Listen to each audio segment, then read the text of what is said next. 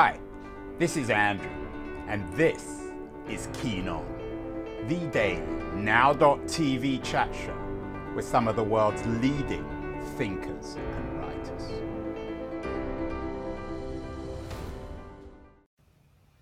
Hello everybody, it's August the 30th, 2021. It's a Monday, late morning on the West Coast, early afternoon on the East Coast, evening in Europe. I hope you're all well.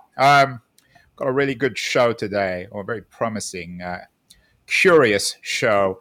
When you look at the headlines today, I'm never quite sure whether they suggest that everything's changing or nothing is changing, particularly when it comes to the P word, power, a word that we've dealt with many times on our show, particularly since COVID.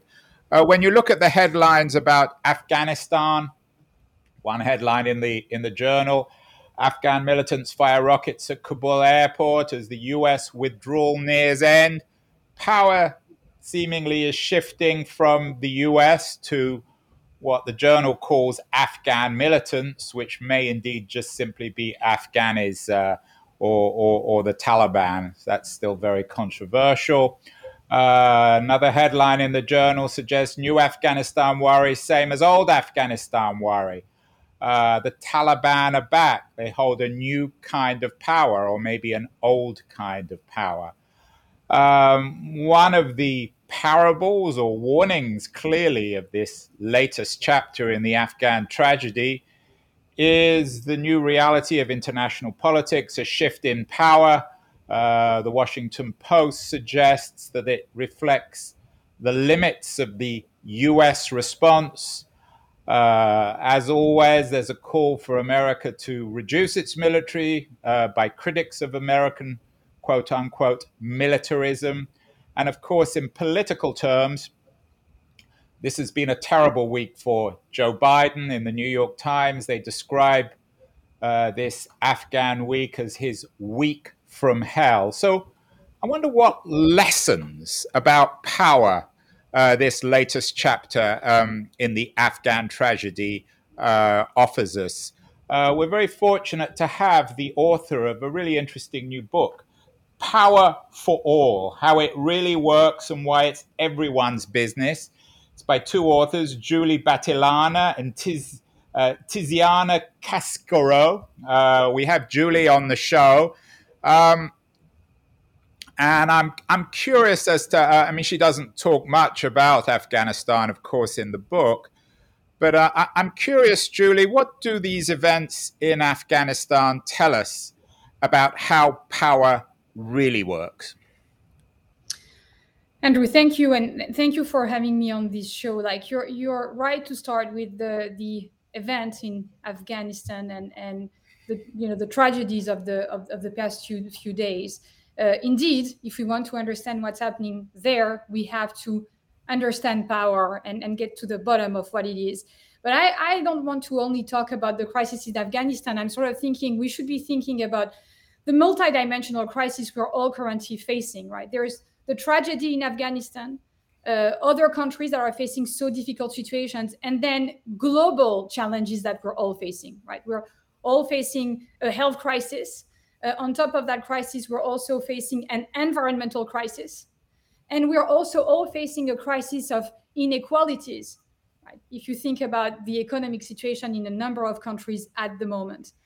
Now, what it means to me is that when we're facing such moments of crisis, and we've seen that in history, what societies have to do is to be able to reinvent themselves.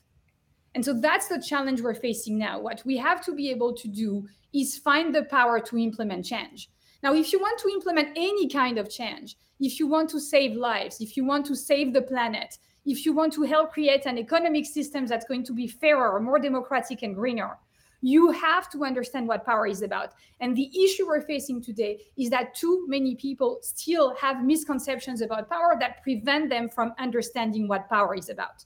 And so power is about influencing other people, having the ability to influence them. But the real question is, where does this power come from? And so that's what we explain in the book. And that's the reason why we wrote this book, to lift the veil on power and explain to people what it is and where it comes from. And so that's what we refer to as the fundamentals of power. And so I'll tell you where power comes from. Power comes from control over access to valued resources. I have power over you, Andrew, if I control access to resources that you value. And you have power over me if you control access to resources that I value. Now, the extent of my power or your power will obviously depend on the extent to which you and I can find alternative channels to access the resources that we value. But what you have to understand is that it's always about this critical thing. What do the parties in presence value? And who controls access to what they value? If you know about these two questions, now you're equipped to analyze power relationships in different contexts, in your personal life, in your organization, in your workplace, and beyond in society. But if you don't understand power, then you're completely blindsided and you're not able to understand what happens around you, again, be it in your own life, in your organization, or broadly, domestically or internationally. You talk about lifting the veil. I'm not going to make any Taliban jokes on that one, but your book, Power for All, is, you claim at least, a revelation about the nature of power. Power has been written about many times. Machiavelli, of course, is perhaps, I don't know if he's the father of books about power, but he's certainly one of the key fathers. We've had shows about him. We've also had shows about Thomas Hobbes and his theory of power and the state. What are you bringing to this debate that people have missed so far? The Machiavellis and the Thomas Hobbes of the world. Is it perhaps because they're men, Julie, that you're bringing a new perspective here? Two critical things, right? So let me first say that obviously their contributions were absolutely critical contributions. Now, let me concentrate here on Machiavelli. Machiavelli wrote his very well-known essay, The Prince, right? For a prince in the 16th century. Now, we decided to write this book not only for the powerful ones, or not only for those who want to emulate the powerful ones, but for everyone, including those who've been excluded from power for a long time, right? Can I call you on this one, Julie? Because everyone has access to books. You have been awarded... You were given by Davos. You're one of the 40 social innovators driving social change, social innovation thought leaders. You teach at Harvard. You're part of the elite. You're no different from Machiavelli. I mean, you're not writing for ordinary people, are you? So listen. So thank you for calling me on that. You're right to say that. I am a member of an institution, in this case, Harvard University. That is a powerful institution. More than powerful. I mean, the most powerful education institution in the world. One of the most powerful education institutions in the world, absolutely. And so from that standpoint, I feel a great sense of responsibility, which is all about democratizing access to education. And I'm part of a group of people within Harvard, like trying to think about how can we democratize that access and make the content of what we teach available much more broadly. And we're not alone in doing that. Many organizations, other institutions, other universities have been doing it. And I'm not saying that we've been successful to the extent we should be. I think we have a lot of work to do, but it is critical that we do that work because it's at the moment essential and really, really important. Now, in writing that book, Tiziana Cachorio, my co-author, and myself were very clear about the fact that we wanted for that book to be the kind of book that would be accessible. We were not writing this book only for other academics and researchers. We didn't want to remain in our bubble. We wanted to make those fundamentals principles of power available to everyone.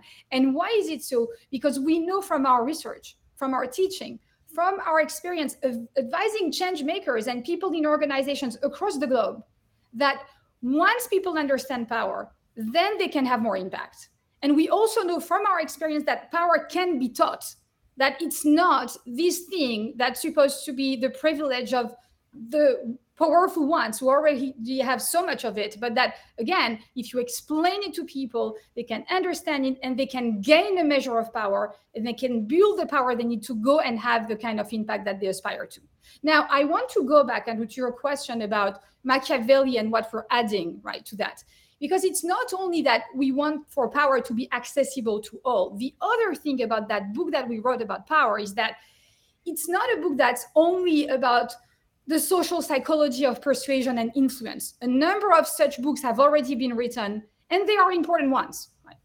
And it's not a book that's only about politics at the more macro level and democracy. Again, very important books have been written on that topic, and we need those books as well.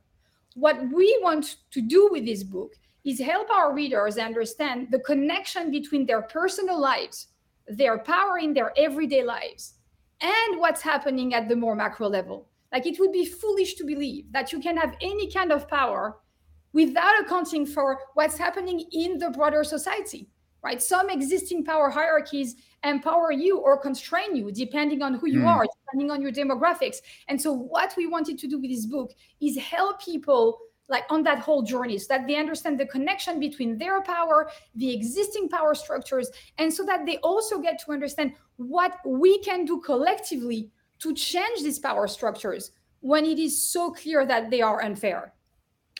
Yeah, you speak very passionately, and you speak about Machiavelli in an extremely interesting way. I don't know what it is about the Italians, Julie, but they have a particular interest and understanding of power, not just Machiavelli, of course, but the 19th century philosopher of history, Vico, and the early 20th century Marxist theorist, Gramsci. You add another Italian to the pantheon of authorities on power, someone most of us wouldn't have expected to show up in a kind of erudite Harvard Business School book. The designer Donatella Versace. Why is Versace the model for rethinking power and perhaps a paragon of the new structures of power? You write about it in some detail in the book.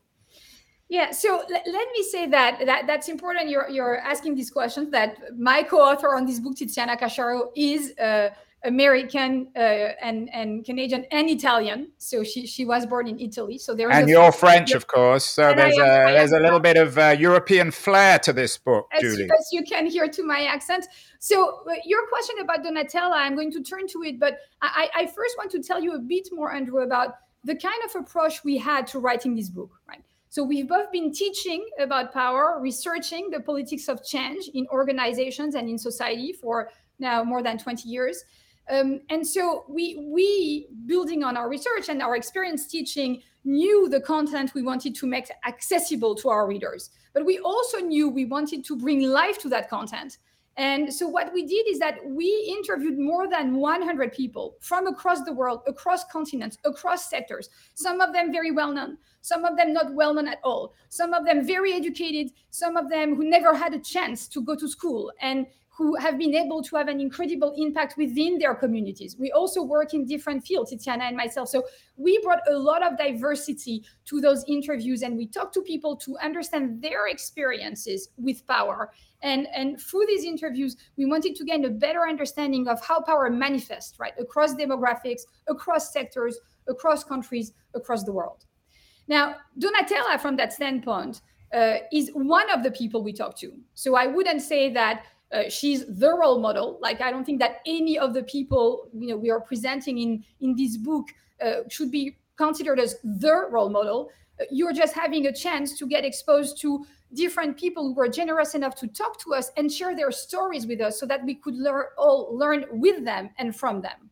So why is it that we talk about Donatella, and what can we learn from her story? So as you know, Donatella Versace, when her brother died, found herself at the helm of the fashion empire that her brother had developed. And as an Italian woman at the time, she shared with us how complicated her situation was, because the truth is that no one really believed that she had it in her to be able to take the lead, and everyone believed that the genius was really her brother. And so she described to us a situation in which she felt really powerless. Right? And the key question for her became, well, how am I going to deal with this? I would be thinking, come on, Julie, was she really powerless? She was Donatella Versace, and she was indeed, as you just said, at the helm of this empire. So she was at the top of the hierarchy. But the reason why Donatella's story is interesting is because she exemplifies a typical situation that people quite often face. Here she was, being at the top of the organizational chart, and yet she reported feeling powerless. You would be surprised, Andrew, by the number of CEOs, top executives, people at the top of their organizations who would, behind closed doors, tell us, you know what, I feel powerless. I'm not able to influence the behavior of people in the way I think I should be able to if I wanted to be able to better serve our different stakeholders, our customers, and the community in which we work. Right? This is because power and authority are not the same. And this is precisely what Donatella experienced, and this is why we share our story. What is authority? Authority is the formal right to give orders and commands. Right? So your authority can be a source of power in some situation. But remember what I shared with you at the beginning of our conversation about the fundamentals of power. Power derives from controlling access over resources that others value. Right?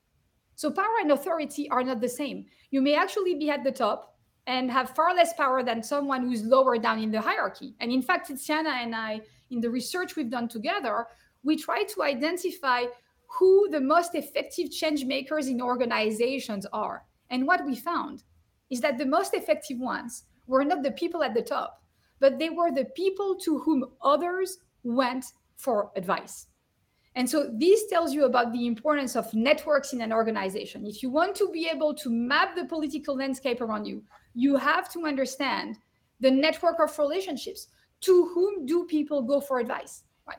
And so what Donatella Sversace did after some time when she found herself in charge is that she started trying to understand the organization beyond the organizational chart. She got to understand that she had to build the relationships, that she had to surround herself with the kind of team that would enable her organization, her company to succeed. She went from having a top-down approach to now thinking again about the political complexity of the organization. And she was very careful in designing a team that would be a very diverse team. She wanted to have more women around her because there were not that many of them. And she had this instinct that she needed the support of other women. And she was right. That's what our research showed. If you're a woman, surround yourself with other women, absolutely support each other. That's going to make a difference. But do not surround yourself only with people like you. You need diversity. So you need men, you need women, and you also need to make sure that you have... Is this theory, do you think, somewhat coincidental? And is it perhaps a degree of irony here that it's coming out of top business schools where there's a radical lack of either mostly of ideological diversity? Is it coincidental that your conclusions about how to wield power reflect your own ideological, or seem to reflect your own ideological certainties about diversity? So I wouldn't say this is ideological, right? We now. Oh, you wouldn't? No ideology here. We're talking about the research that has been conducted on diversity. Right? So it's all academic research rather than... It is academic research, right? We've been looking at the kind of networks that enable women and people who come from marginalized groups to succeed in organization. And so what I'm sharing with you now is based on that research. And you were talking about diversity and more broadly the benefits of diversity in organizations. And we now have a whole body of research that is now not from an ideological standpoint, but really looking at the data, examining the relationships between more versus less diversity on boards, in organizations, and the performance of organizations. You mention other books on power. You refer to Robert Greene's iconic book, The 48 Laws of Power, which was a real bestseller, sold 1.2 million copies. Fast Company called it a mega cult classic. And it turned, according to Wikipedia, turned Greene into a cult hero with a hip-hop set, Hollywood elite, and prison inmates. There was a kind of Machiavellian element, I guess, to Greene's work. If your book becomes a bestseller, who do you expect to read it? Do you have your own community, just as the hip-hop community and prison inmates read Greene? Who's going to read your book? Our hope is that people with very different backgrounds will read the book. Like, I'm going to start with young people. My hope is that The book will help young people who are getting started. And I talk with so many of them who want to have an impact, they want to be part of the change. They want to address the multidimensional crisis we were discussing at the very beginning of our conversation. And so my hope is that this book will help them better understand the environment in which they are and help them better understand how, in joining forces together, they can implement change in their organizations and more broadly in society. So from that standpoint, I'll go further and say I hope that the book will be helpful to all the social change makers who are working so hard on the ground to make change happen as we speak now. I work with many of them at the Social Innovation and Change Initiative that I created. And part of the motivation for writing this book was to give them the tools and equip them with the frameworks and knowledge that we need to then have more impact. Too often, these people think of power as the dirty side of things. They don't want to engage with it. But power is not dirty. It is the force you need to get anything done. But the book is not only for social change makers. The book is for anyone who want to gain some control on their lives, who want to be able to better understand what's happening in their workplaces, in their neighborhood, in their family, right? Once you understand the fundamentals of power, then you are able to better understand what's happening around you. And I'll tell you that the book is also a book for those who are in positions of power. And I take that very seriously because I do believe that today, one of the biggest challenges that we face as a society is to learn how to share power and how to hold those in power accountable. And so it is absolutely critical for those in power to learn how they can share their power, how they can better empower others. And my hope is that the book will also enable them to do that. So I know that this is a large spectrum of readers, but as we were writing, we were really thinking about all of those different people, hoping that the book will be helpful to them in different ways, but still a helpful tool for them to think about how they can use their power differently. And you were talking about- Julie, you say the kind of people you'd like to read the book. You mention the great American politician, great in a political sense, perhaps not a moral one, Lyndon B. Johnson. You also refer to Vito Corleone at one point in the book. What do you think? Corleone is obviously a fictional figure, and LBJ, if he was to come back to life, what would they learn from your book about power? So you're talking about LBJ, and we discussed indeed LBJ briefly in chapter 1.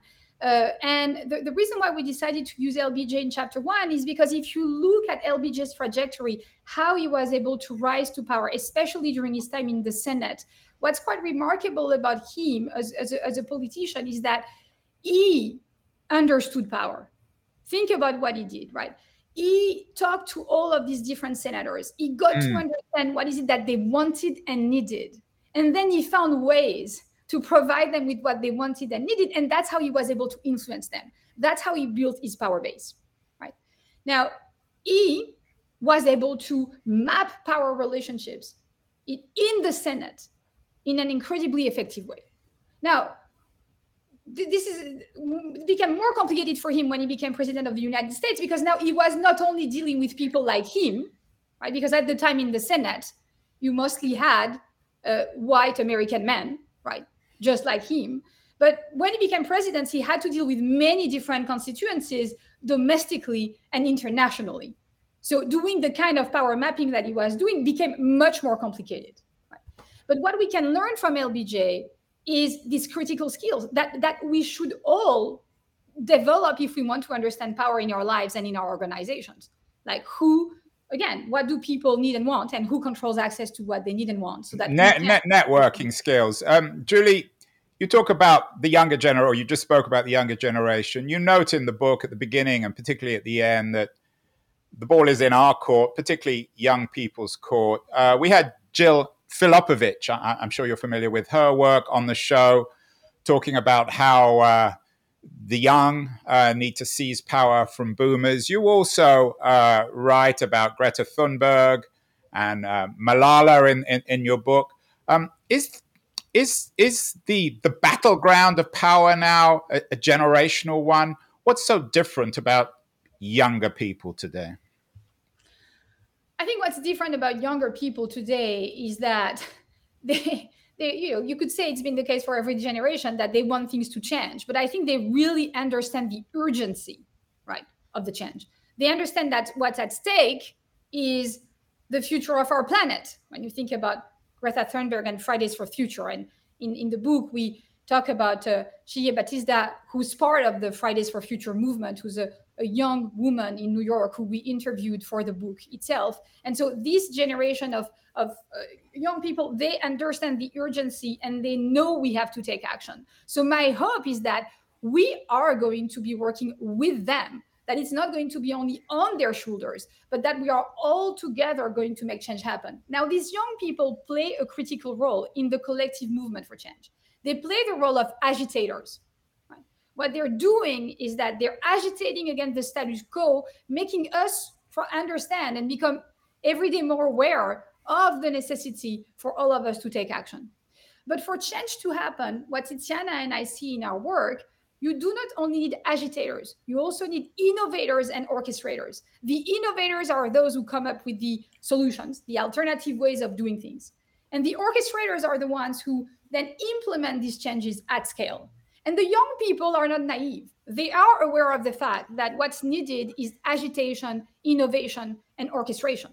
I like these words, but aren't they catchwords? We've heard them time and time again, Julie, coming out of Silicon Valley. Few years ago, a friend of mine, Moises Naim, the Venezuelan political thinker, wrote a book called The End of Power, which it's a very different book from yours, but talked about the networking of power, the end of hierarchies.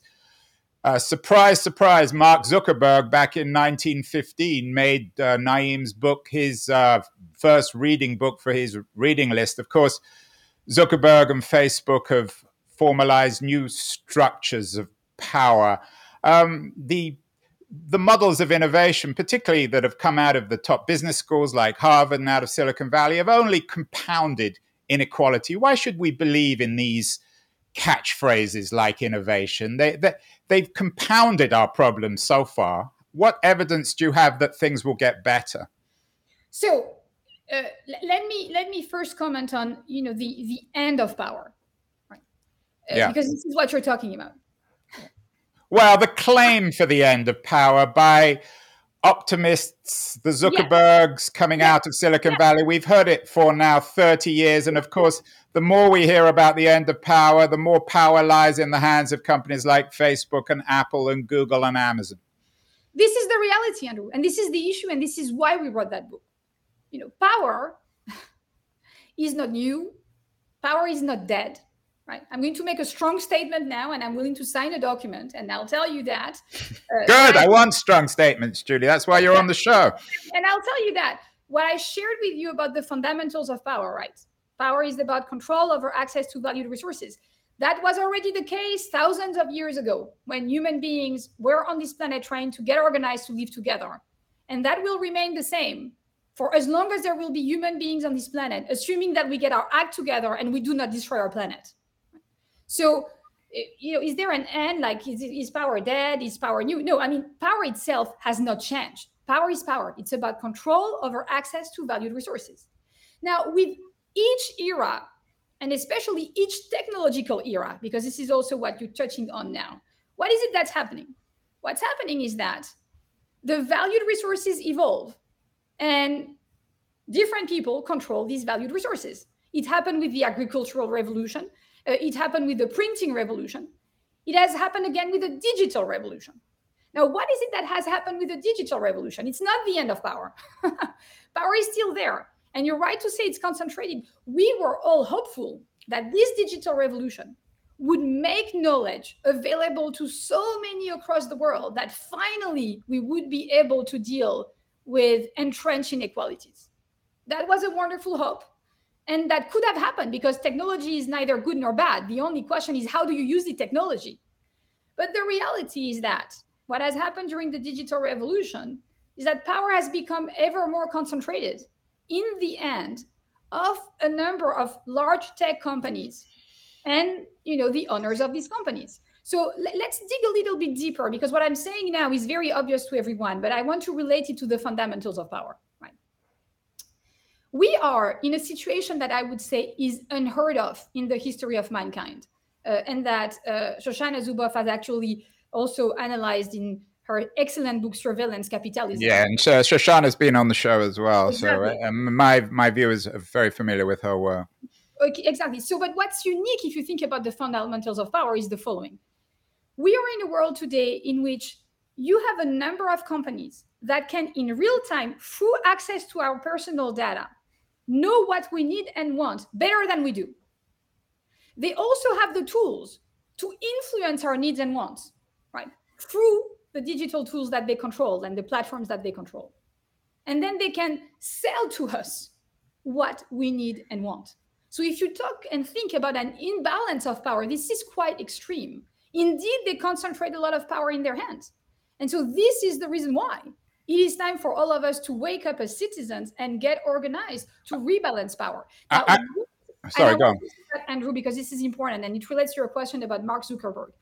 What the people in power who concentrate so much wealth and power in their hands have to understand is that it is not only in the interest of those who are not in privileged position to make change happen. It is in their interest too. We know from research that when we have huge inequalities, huge power imbalances, at the end of the day, everyone will suffer.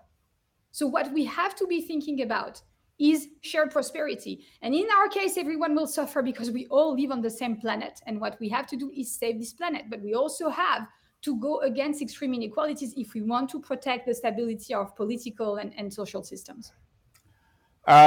We had, you teach at the Harvard Business School, you hold a chair there. We also had Rebecca Henderson, I'm sure you're familiar with her. She's probably a friend of yours, also teaching Absolutely. At the Harvard Business School, who believes that the reform to the system will come from within corporations. You hold the Joseph C. Wilson Chair at the Harvard Business School. He was a former CEO at Xerox.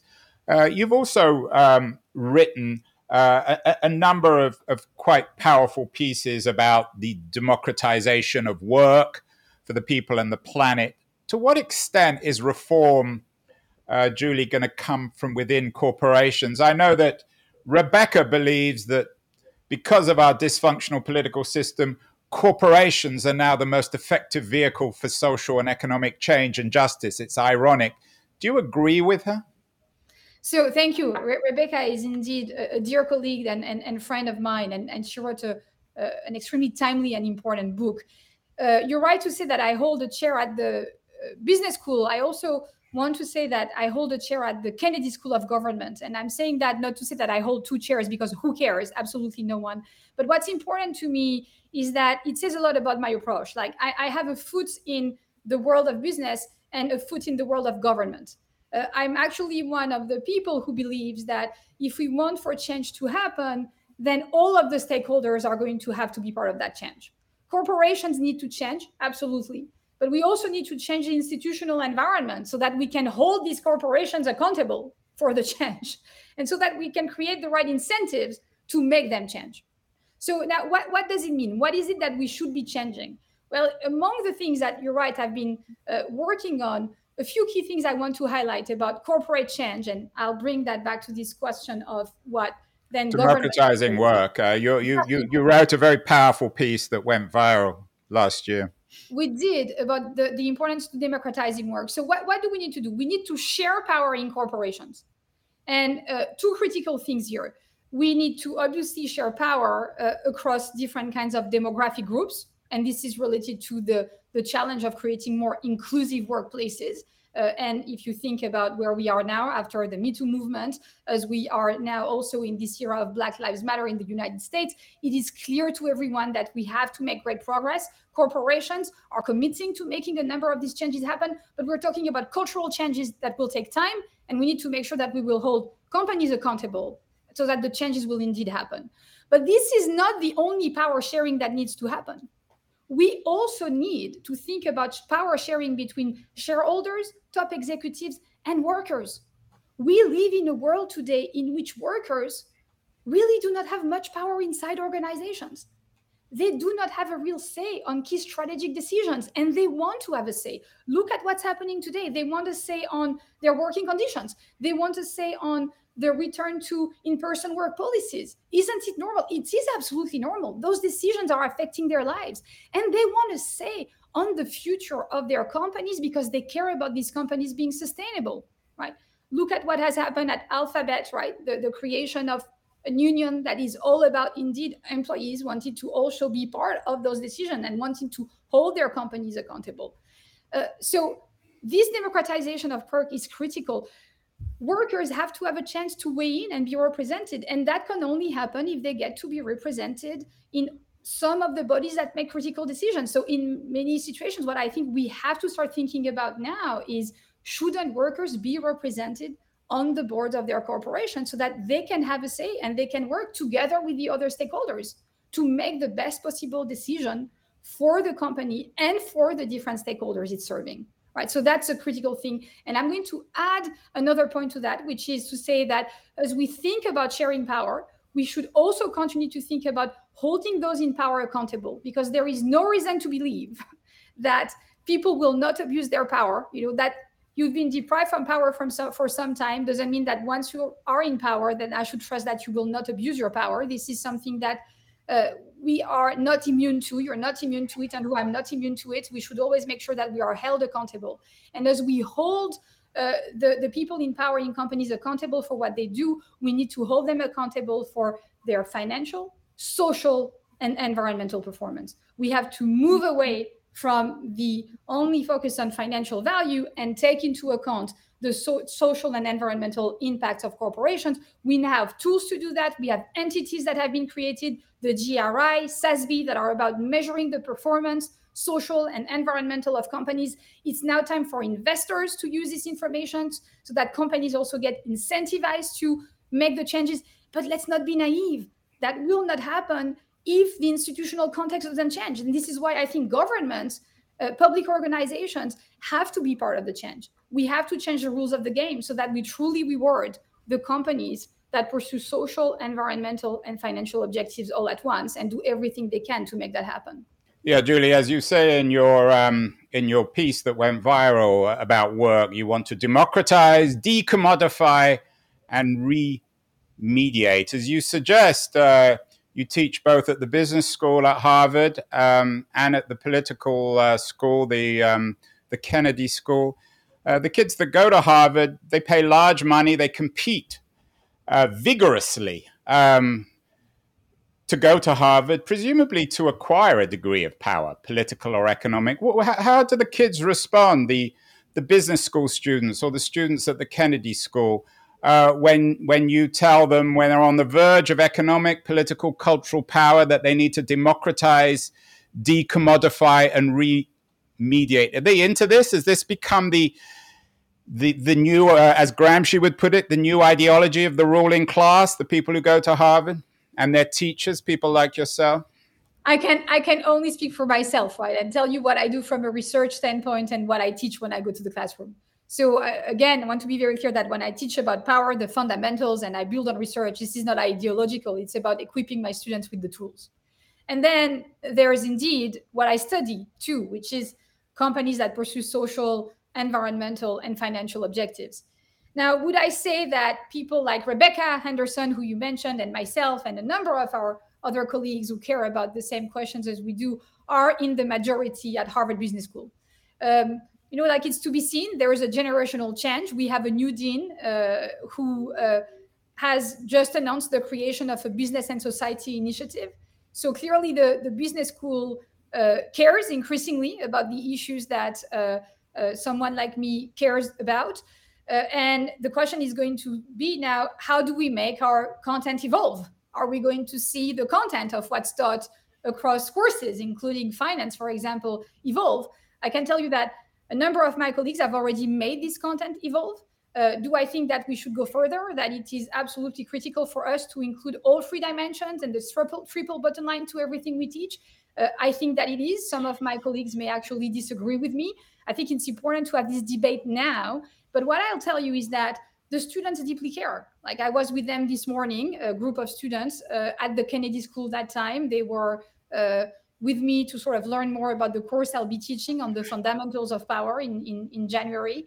And they are quite passionate. And the reason why they are interested in such a course is because they want to better learn the tools they could use to have the social impact that they want to have. So again, they want to be part of the change. And that to me is a great source of energy.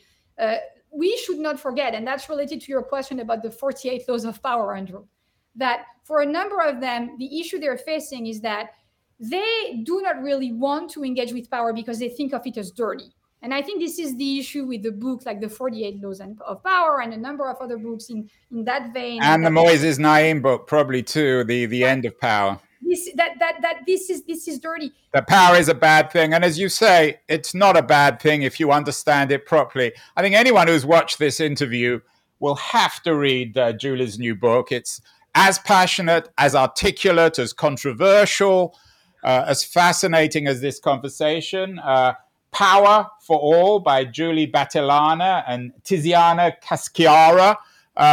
It's out. I think it's out today, Julie, is it? It's out tomorrow. I think you're going to be competing with the 48 Laws of Power in terms of the millions of copies sold. Congratulations on the new book. I really enjoyed it. And as you can tell, I agree and disagree, but it's a profoundly interesting book about perhaps the most important issue today in society. I know you are in Massachusetts at home in these strange times, Julie. In addition to your new book, Power for All, what else should people be reading in these, as you put it, unheralded time in world history? Yeah, we talked about inclusion, and a lot of what has happened over the past few months in the United States relate to, obviously, the pandemic, but also Black Lives Matter. And so many people and so many organizations across the United States and across the world are now deeply aware of the need to create more inclusive work environments. So I'm going to actually bring your attention to this book you might have already read, The Conversation by Robert Livingston. Robert is a colleague at the Kennedy. Oh, we'll have to get him on. I know the movie, The Conversation, very different kind of conversation. So absolutely, yeah, excellent. And reading his book. Well, Julie Battilana, a wonderful, spirited conversation. I'm thrilled you're on the show, and you bring that French polemical feistiness, which sometimes is lacking in American life. So I want to really thank you for a wonderful conversation. Congratulations on the new book, Power for All. It's out today. It's a must read. Keep well, Julie. We'll have you back on the show again, and we can argue lots more about everything. Thank you so much. Thank you.